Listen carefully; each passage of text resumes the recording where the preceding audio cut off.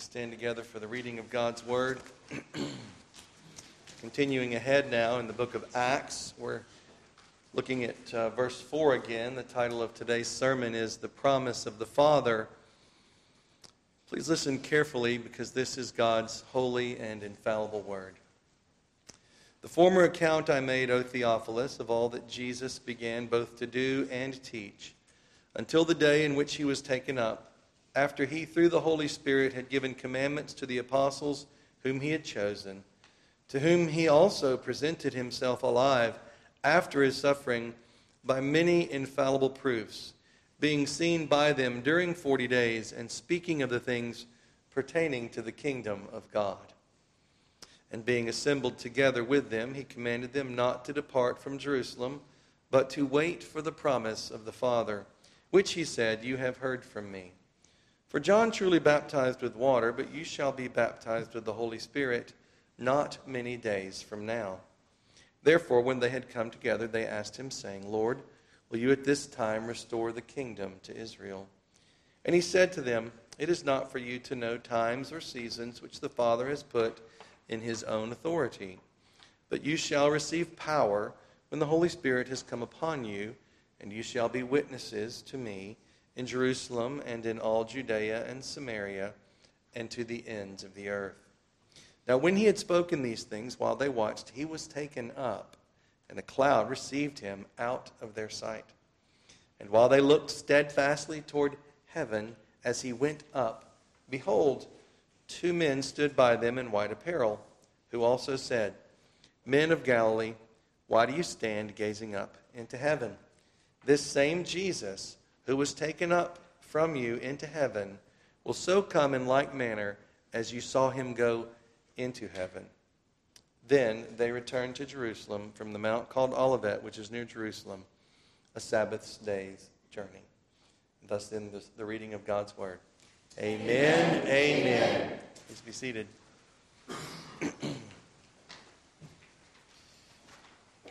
So the apostles and the followers of Christ are waiting. That's what they've been told to do. They're supposed to wait. And we looked at that last time we were in Acts 2 weeks ago. We talked about prayer and the importance of a life of prayer in waiting on God's Holy Spirit to move. Well, today we're going to take a look at what is this promise of the Father. You know, before the great day of Pentecost in the year of Christ's death, resurrection, and ascension, some of God's people in the Old Testament experienced the special work of God's Holy Spirit. To make him able to perform all the craftsmanship for the tabernacle, the Lord filled Bezalel with the Spirit of God in wisdom and understanding and knowledge, and in all manner of workmanship, to design artistic works, to work in gold and silver and bronze, in cutting jewels for setting, in carving wood, and to work in all manner of workmanship. We see the Holy Spirit gifted that man. Eldad and Medad and the other elders of the 70 leaders also prophesied when God placed his Spirit upon them. We see the Spirit's work there also. In addition, the Spirit of the Lord came upon Gideon before he led Israel into deliverance. We see the work of the Holy Spirit there also. What about some others? Well, let's look at Samson.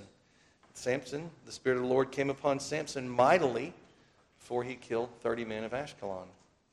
That's in Judges 14:19. Yet we do not see the widespread outpouring of the Holy Spirit in the Old Testament. And often the work of the Spirit in these saints was for a specific purpose and for a limited time. So as we will see in the Scriptures today, we can contrast the work of God's Spirit in the Old Testament with the work of God's Spirit in the New Testament. The promise of the Father had not yet been given in the Old Testament, but the promise of the Father was indeed poured out at the great day of Pentecost in the year of our Lord's ascension. You know, as those who seek to covenantally understand the Scriptures, we are able in many ways by God's grace to see the continuity that the Lord has placed between the Old Covenant writings and the New Covenant writings. Understanding continuity versus discontinuity is an important part of understanding the Bible and reading the Bible properly. Well, what we're looking at today is a pretty significant area of discontinuity where things have changed significantly in the New Covenant age compared to the Old Covenant age.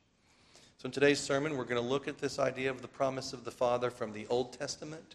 We're going to look at it from the New Testament, and then, as usual, some questions for each one of us to consider, to know and to love and to obey God more fully.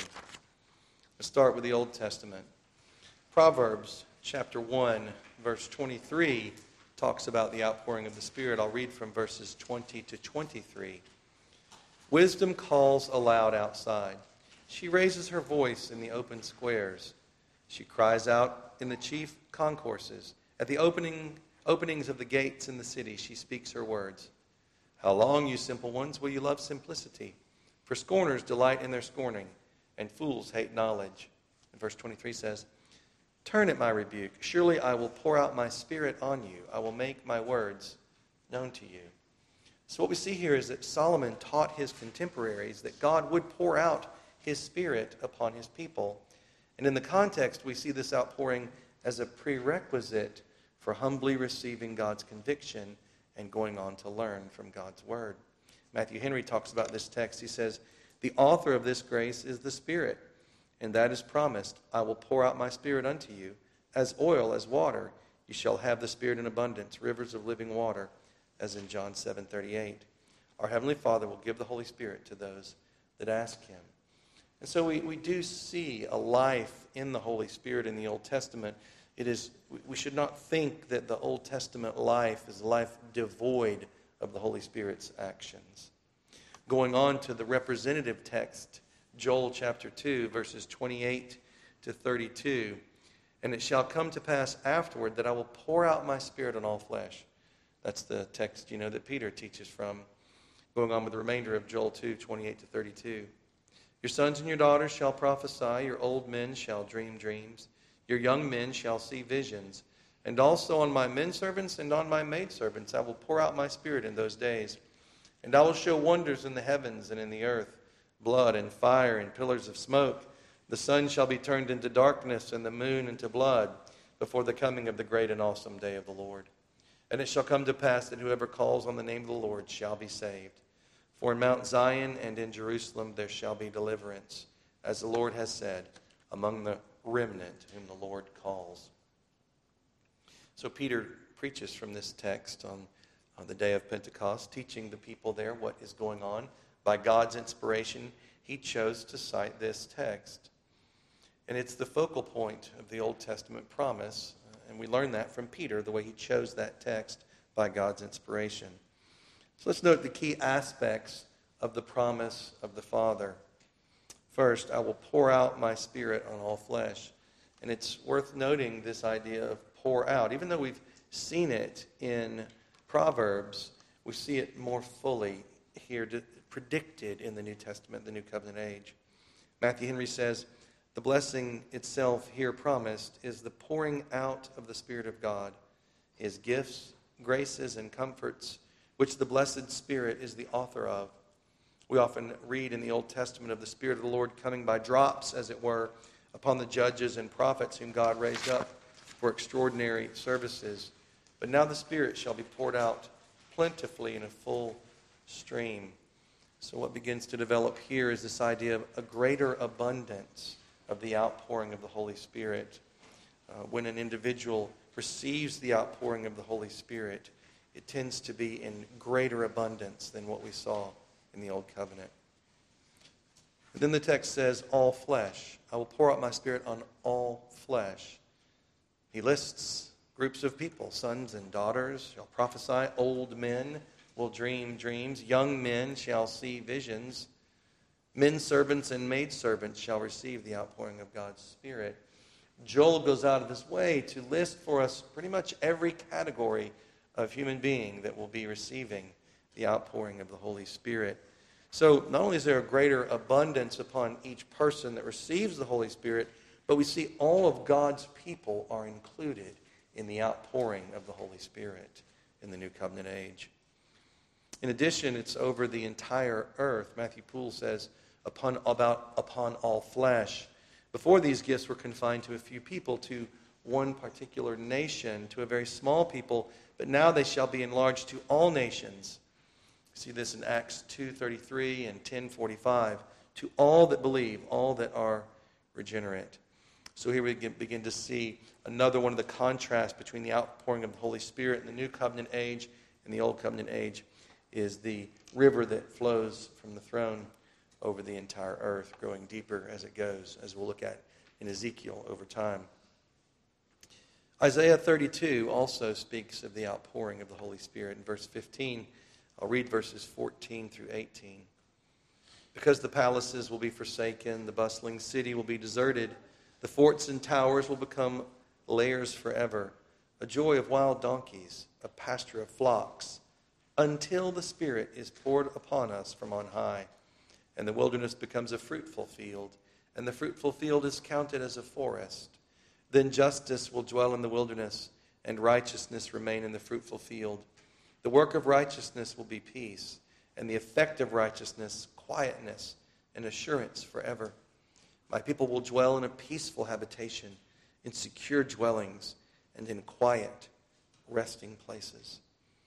About this text, Matthew Poole says, and therefore these promises concern the times of the gospel when God's Spirit was in a most evident and glorious manner poured forth upon the apostles and other believing Jews to the astonishment of their adversaries, and when the following promises were in a good measure fulfilled and are more fully to be accomplished in God's due time. So in this sense, we see not only the fulfillment of this in the New Testament age at Pentecost, in the year that Christ ascended, but we also get a hint of this continual outpouring. Note the comprehensive fruits and benefits as well that come to us in this text. When God's Spirit is poured out, individuals receive the Spirit more abundantly, and the entire church receives the outpouring of the Holy Spirit.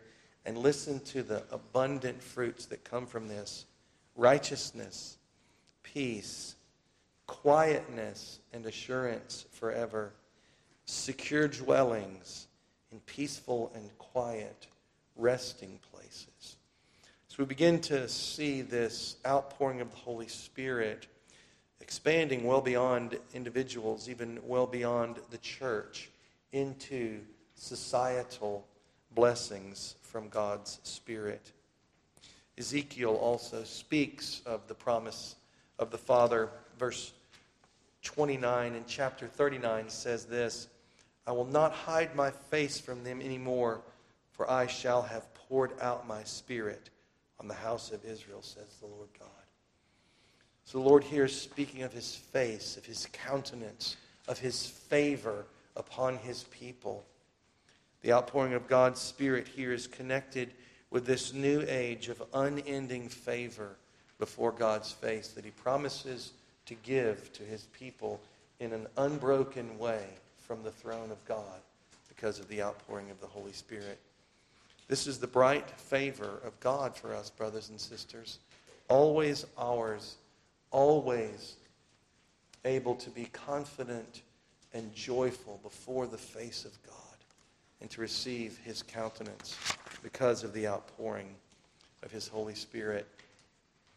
Matthew Henry speaks of this text: God will pour out his Spirit upon them to prevent their departures from him and prevent their returns to folly again, and to keep them close to their duty. And then he will never hide his face anymore from them, will never suspend his favor as he had done. He will never turn from doing them good, and in order to that he will effectually provide that they shall never turn from doing him service. Note, the indwelling of the Spirit is an infallible pledge of the continuance of God's favor. He will hide his face no more from those on whom he has poured out his Spirit. When therefore we pray that God would never cast us away from his presence, we must as earnestly pray that in order to that, he would never take his Holy Spirit away from us. So we see here the outpouring of the Holy Spirit in the New Testament age is also associated with God preventing us as his people from departing from him and granting to us this growing desire to always walk in his Spirit, to walk in newness of life. Zechariah the prophet also speaks of the outpouring of the Spirit in chapter 12, verse 10 of Zechariah. I will pour on the house of David and on the inhabitants of Jerusalem the spirit of grace and supplication. Then they will look on me whom they pierced. Yes, they will mourn for him as one mourns for his only son, and grieve for him as one grieves for a firstborn. So you see these texts, something new is coming. Something new is coming in the way in which God outpours his Spirit, the abundance of the Holy Spirit's working internally and externally, and the persistence of God's Spirit's presence with us, his people. Note the connection here in Zechariah between the outpouring of God's Holy Spirit and the conviction of sin. Specifically here, the sin in question is the crucifixion of Christ. Matthew Henry puts it this way: this is the effect of their looking to Christ. It makes them mourn. This was particularly fulfilled in those to whom Peter preached Christ crucified. When they heard it, those who had had a hand in piercing him were pricked to the heart, and they cried out, "What shall we do?" It is fulfilled in all those who sorrow for sin after a godly sort. They look to Christ and they mourn for him, not so much for his sufferings as for their own sins that procured them. Note, the genuine sorrows of a penitent soul flow from the believing sight of a pierced Savior. Looking by faith upon the cross of Christ will set us mourning for sin after a godly sort.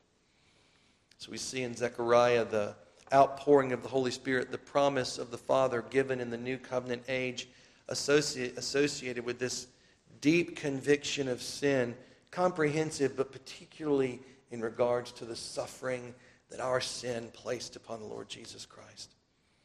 All shall be sanctified. All who are in the church shall be sanctified, shall be brought into the conviction of sin, the hatred of sin, and the love of holiness that God gives to all who receive the internal and external indwelling and outpouring of the Holy Spirit of God. Well, what happens in the New Testament?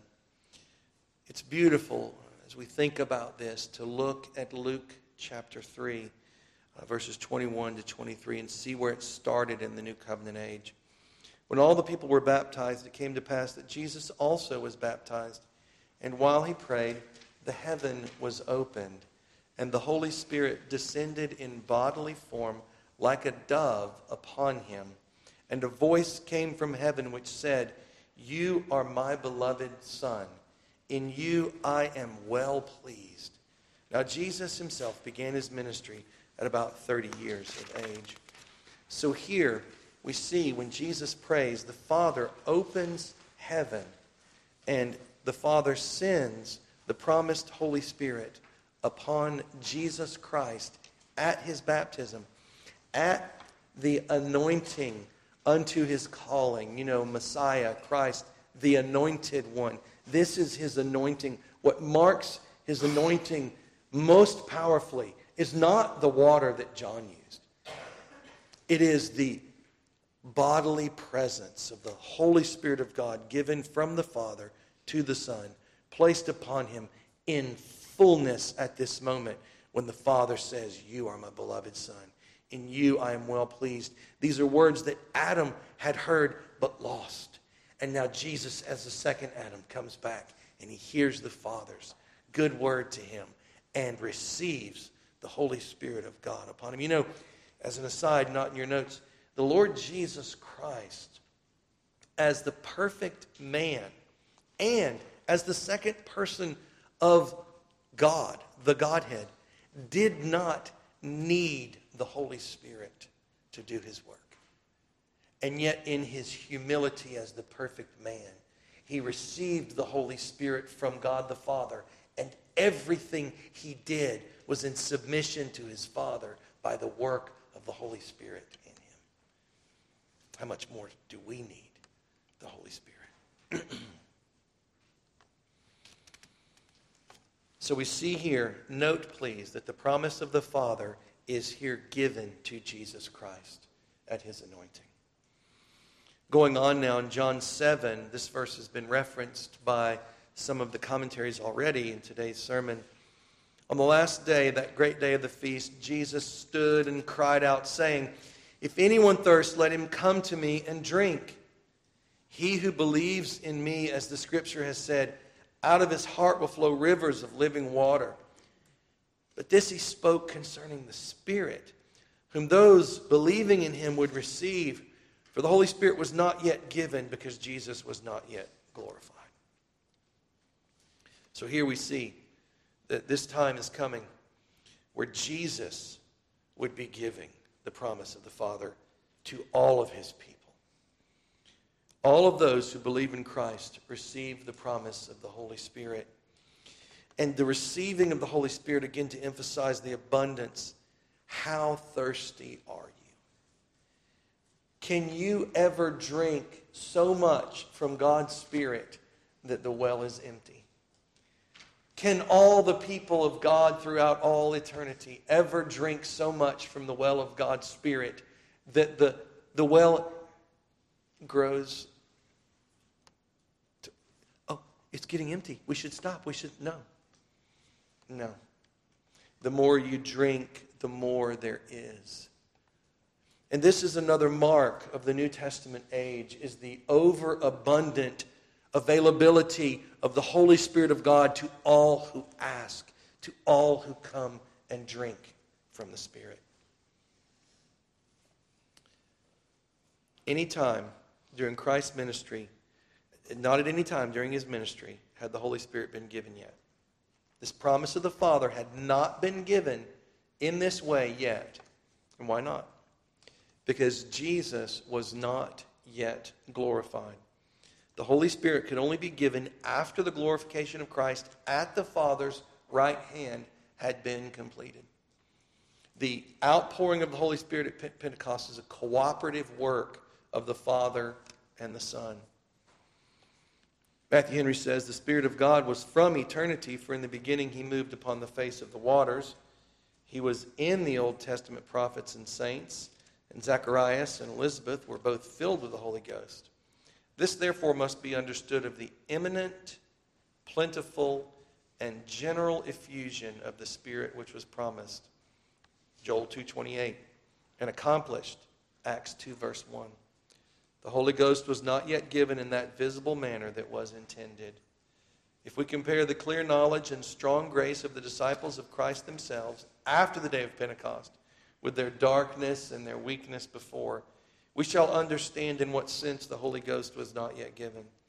The earnests and first fruits of the Spirit were given, but the full harvest was not yet to come. That which is most properly called the dispensation of the Spirit did not yet commence.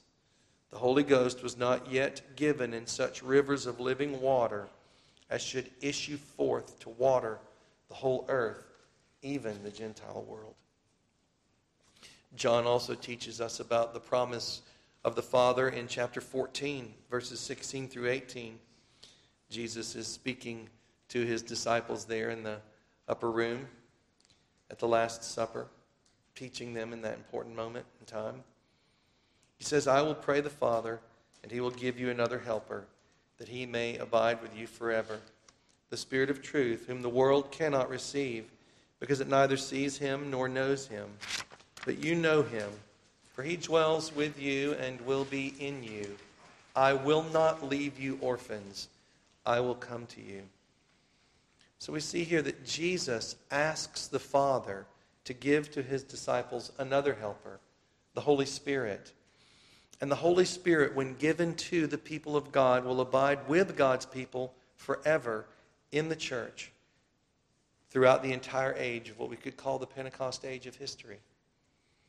So we see here the Holy Spirit is dwelling with us and dwelling in us. External and internal work of the Holy Spirit. And that Jesus Christ our Lord comes to us with the Holy Spirit, coming to join with us in the work of the Holy Spirit. I like here that Jesus uses the pronoun he for the Holy Spirit. I don't know about you, but sometimes I kind of forget that the Holy Spirit is a person to be honored and adored and worshiped like God the Father and God the Son, and to be appreciated for the particular work that the Holy Spirit of God does, to be worshiped in that manner. John 15:26, John goes on and says, "When the Helper comes, whom I shall send to you from the Father, the Spirit of truth who proceeds from the Father, he will testify of me." Brothers and sisters, these are great mysteries. When we think of the Father and the Son and the Holy Spirit and the relationship in the midst of the Trinity. But we see some things clearly here, that Jesus Christ our Lord sends from the throne of God, from Mount Zion, sends the Holy Spirit to the church from the Father. And the Holy Spirit, we're told in this text, proceeds from the Father, and the Holy Spirit will come and will testify of Jesus. The Holy Spirit delights to testify of Jesus. In John 16, there's another wonderful text here, verses 5 through 15. There's a lot in here about the Holy Spirit. I'll try to focus on those sections that shed light on the Holy Spirit being the promise of the Father. "But now I go away to him who sent me, and none of you asks me, 'Where are you going?' But because I have said these things to you, sorrow has filled your heart. Nevertheless, I tell you the truth. It is to your advantage that I go away. For if I do not go away, the Helper will not come to you. But if I depart, I will send him to you." Do you hear that? We have greater advantage now because of the Holy Spirit poured out upon us than the disciples had when they were with Christ. Do you hear that? If I do not go away, the Helper will not come to you. If I depart, I will send him to you. It is to your advantage that I go away. Going on with verse 8. "And when he has come, he will convict the world of sin and of righteousness and of judgment. Of sin, because they do not believe in me. Of righteousness, because I go to my Father and you see me no more. Of judgment, because the ruler of this world is judged. I still have many things to say to you, but you cannot bear them now." So Jesus is continuing to speak to his church by his word and his Spirit. "However, when he, the Spirit of truth, has come, he will guide you into all truth. For he will not speak on his own authority, but whatever he hears he will speak, and he will tell you things to come. He will glorify me, for he will take of what is mine and declare it to you. All things that the Father has are mine. Therefore I said that he will take of mine and declare it to you." You see the beautiful humility expressed within the Godhead. The Holy Spirit of God demonstrating such beautiful humility in this relationship amongst the three persons of the Trinity. You see, the Holy Spirit could only come to the church after Jesus departed to go to God's right hand. So the promise of the Father would only come after Jesus departed and after he was glorified, enthroned, coronated, heaven's King announced. Jesus promised to send the Holy Spirit to his church after he departed to God's right hand. It's a great promise. It's an advantage to them. The Holy Spirit will guide the church into all truth, so the church can expect to be instructed by the Holy Spirit and brought into all truth. That should be our expectation over time. The Holy Spirit only speaks what he hears from Jesus and from the Father. The Holy Spirit comes and brings the people of God into the truth of God, to know Christ, to know the Father, and to walk in righteousness and power. To bring the conviction of sin that is associated in the hearts of sinners when truth arrives. In Acts 2, verses 32 and 33, we see this taking place. So Peter tells them, "This Jesus God has raised up, of which we are all witnesses, therefore being exalted to the right hand of God." So Peter knew It was after Jesus was exalted that the promise of the Father would come. And here's what he says. And having received from the Father the promise of the Holy Spirit, he poured out this which you now see and hear. This had been planned for quite some time. It's a part of the eternal covenant of redemption between the Father and the Son and the Holy Spirit. The great day of Pentecost in the year our Lord ascended, and I want to say AD 30, but not to introduce any unnecessary controversy, but I believe it was AD 30. But in either case, the great day of Pentecost in the year our Lord ascended to God's right hand saw the fulfillment of the promise of the Father being given to the church. And this is an important thing for us to understand because, as we move into our time of a few questions to consider this for yourself, I don't know about you, but sometimes when I examine myself, it appears as though I think like an Old Testament saint. I think like an Old Testament saint. I think that there are limitations upon the Father's willingness to give to me His Holy Spirit. Some limit of how much or in what areas of life that I could expect the Father to pour out the Spirit upon me. Now, granted, there are diversity of gifts, and we know that God gives by the Holy Spirit, as we read today in 1 Corinthians 12, a diversity of gifts. But I still think that sometimes I don't realize how different it is to live in the New Testament age compared to the Old Testament age in regards to the giving of the Holy Spirit of God. And I'm not telling you that I think that I've necessarily come to that understanding, that right now at this moment I finally figured it out. I don't think that. I still think there's more for me to discover about what it means to live in the New Testament age, in the New Covenant age, with the Holy Spirit being poured out from the throne of God upon this world. So do you think like an Old Testament saint or a New Testament saint? Can you articulate why it's different to live now compared to before that great day in AD 30? Do you understand the benefits and joys available to you as God pours out His Holy Spirit upon you? And this has to do with the abundance of the Holy Spirit's availability to you, brothers and sisters. The abundance that God is so glad to bless you with. We're promised that if we ask the Father for the Spirit, that He will give us the Holy Spirit in abundance. He delights to give us His Spirit. And the analogy of drinking is important for you to consider at this point in time. When we think of drinking, the question for you is, how often do you get thirsty? Let's just think of regular water. How often do you need to drink water? Right?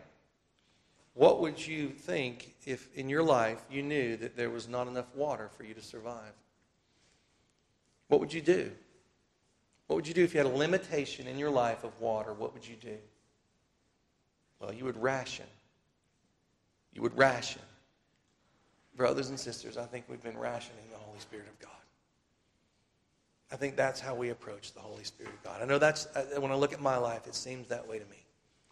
Do you approach God in a rationing fashion?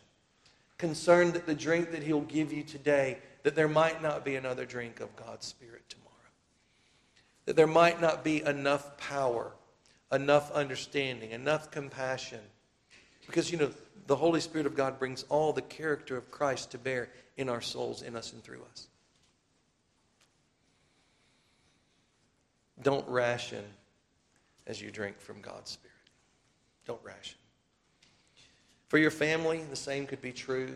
Do you sense in your mind that you think that there may be some limits upon the Holy Spirit's availability to you personally or in your family, maybe in your marriage?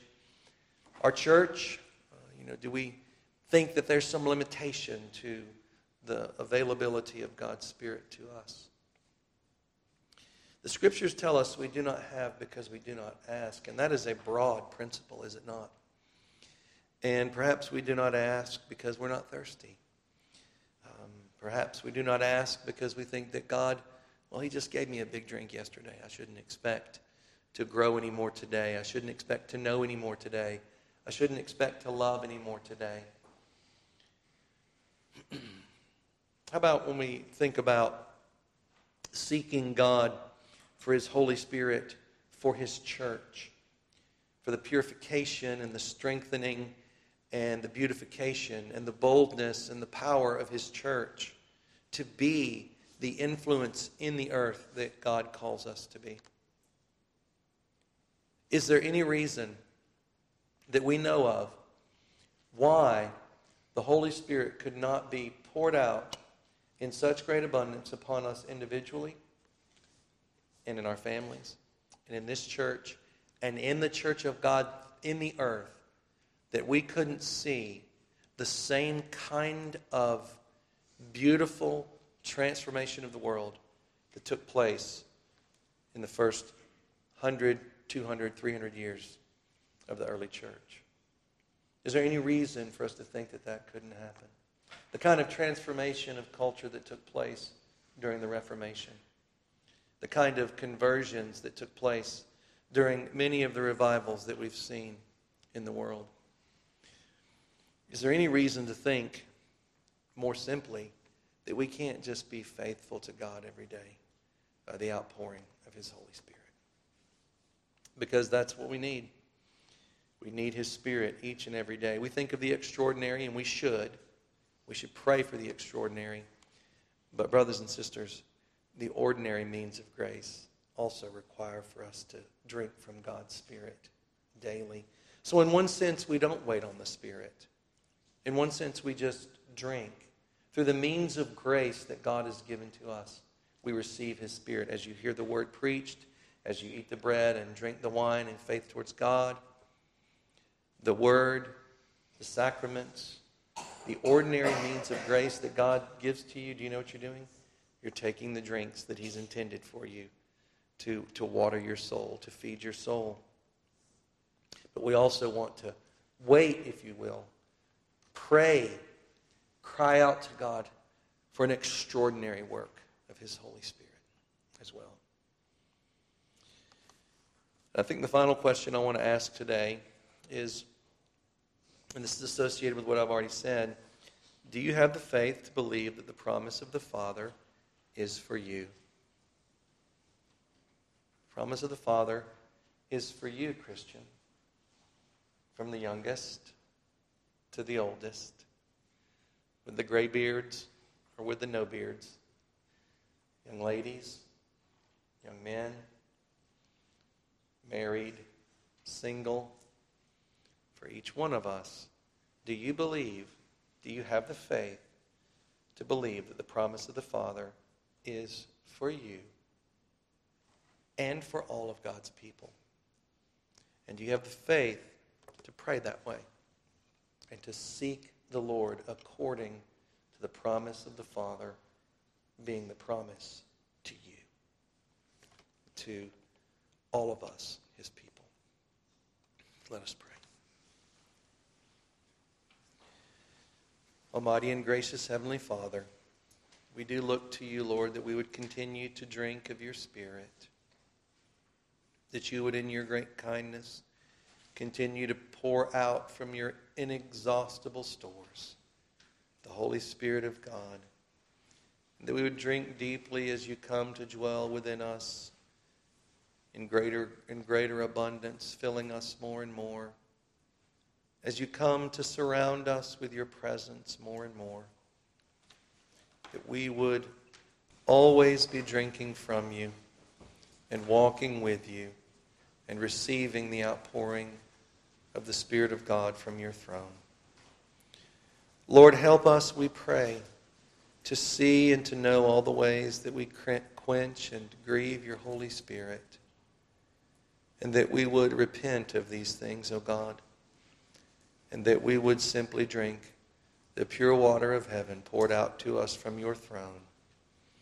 And that we might, O God, as we drink through the ordinary means of grace, grow in faith to cry out to you, and to wait for the flood of power from your throne that would bring great and mighty revival, great and mighty conversions, great boldness to the tongues of your people, and that hearts would be plowed up by the Holy Spirit of God and made ready to fall when the Word of God comes, to receive the Word, and for the Word of God to be planted in their hearts unto salvation and to spring up to fruitfulness.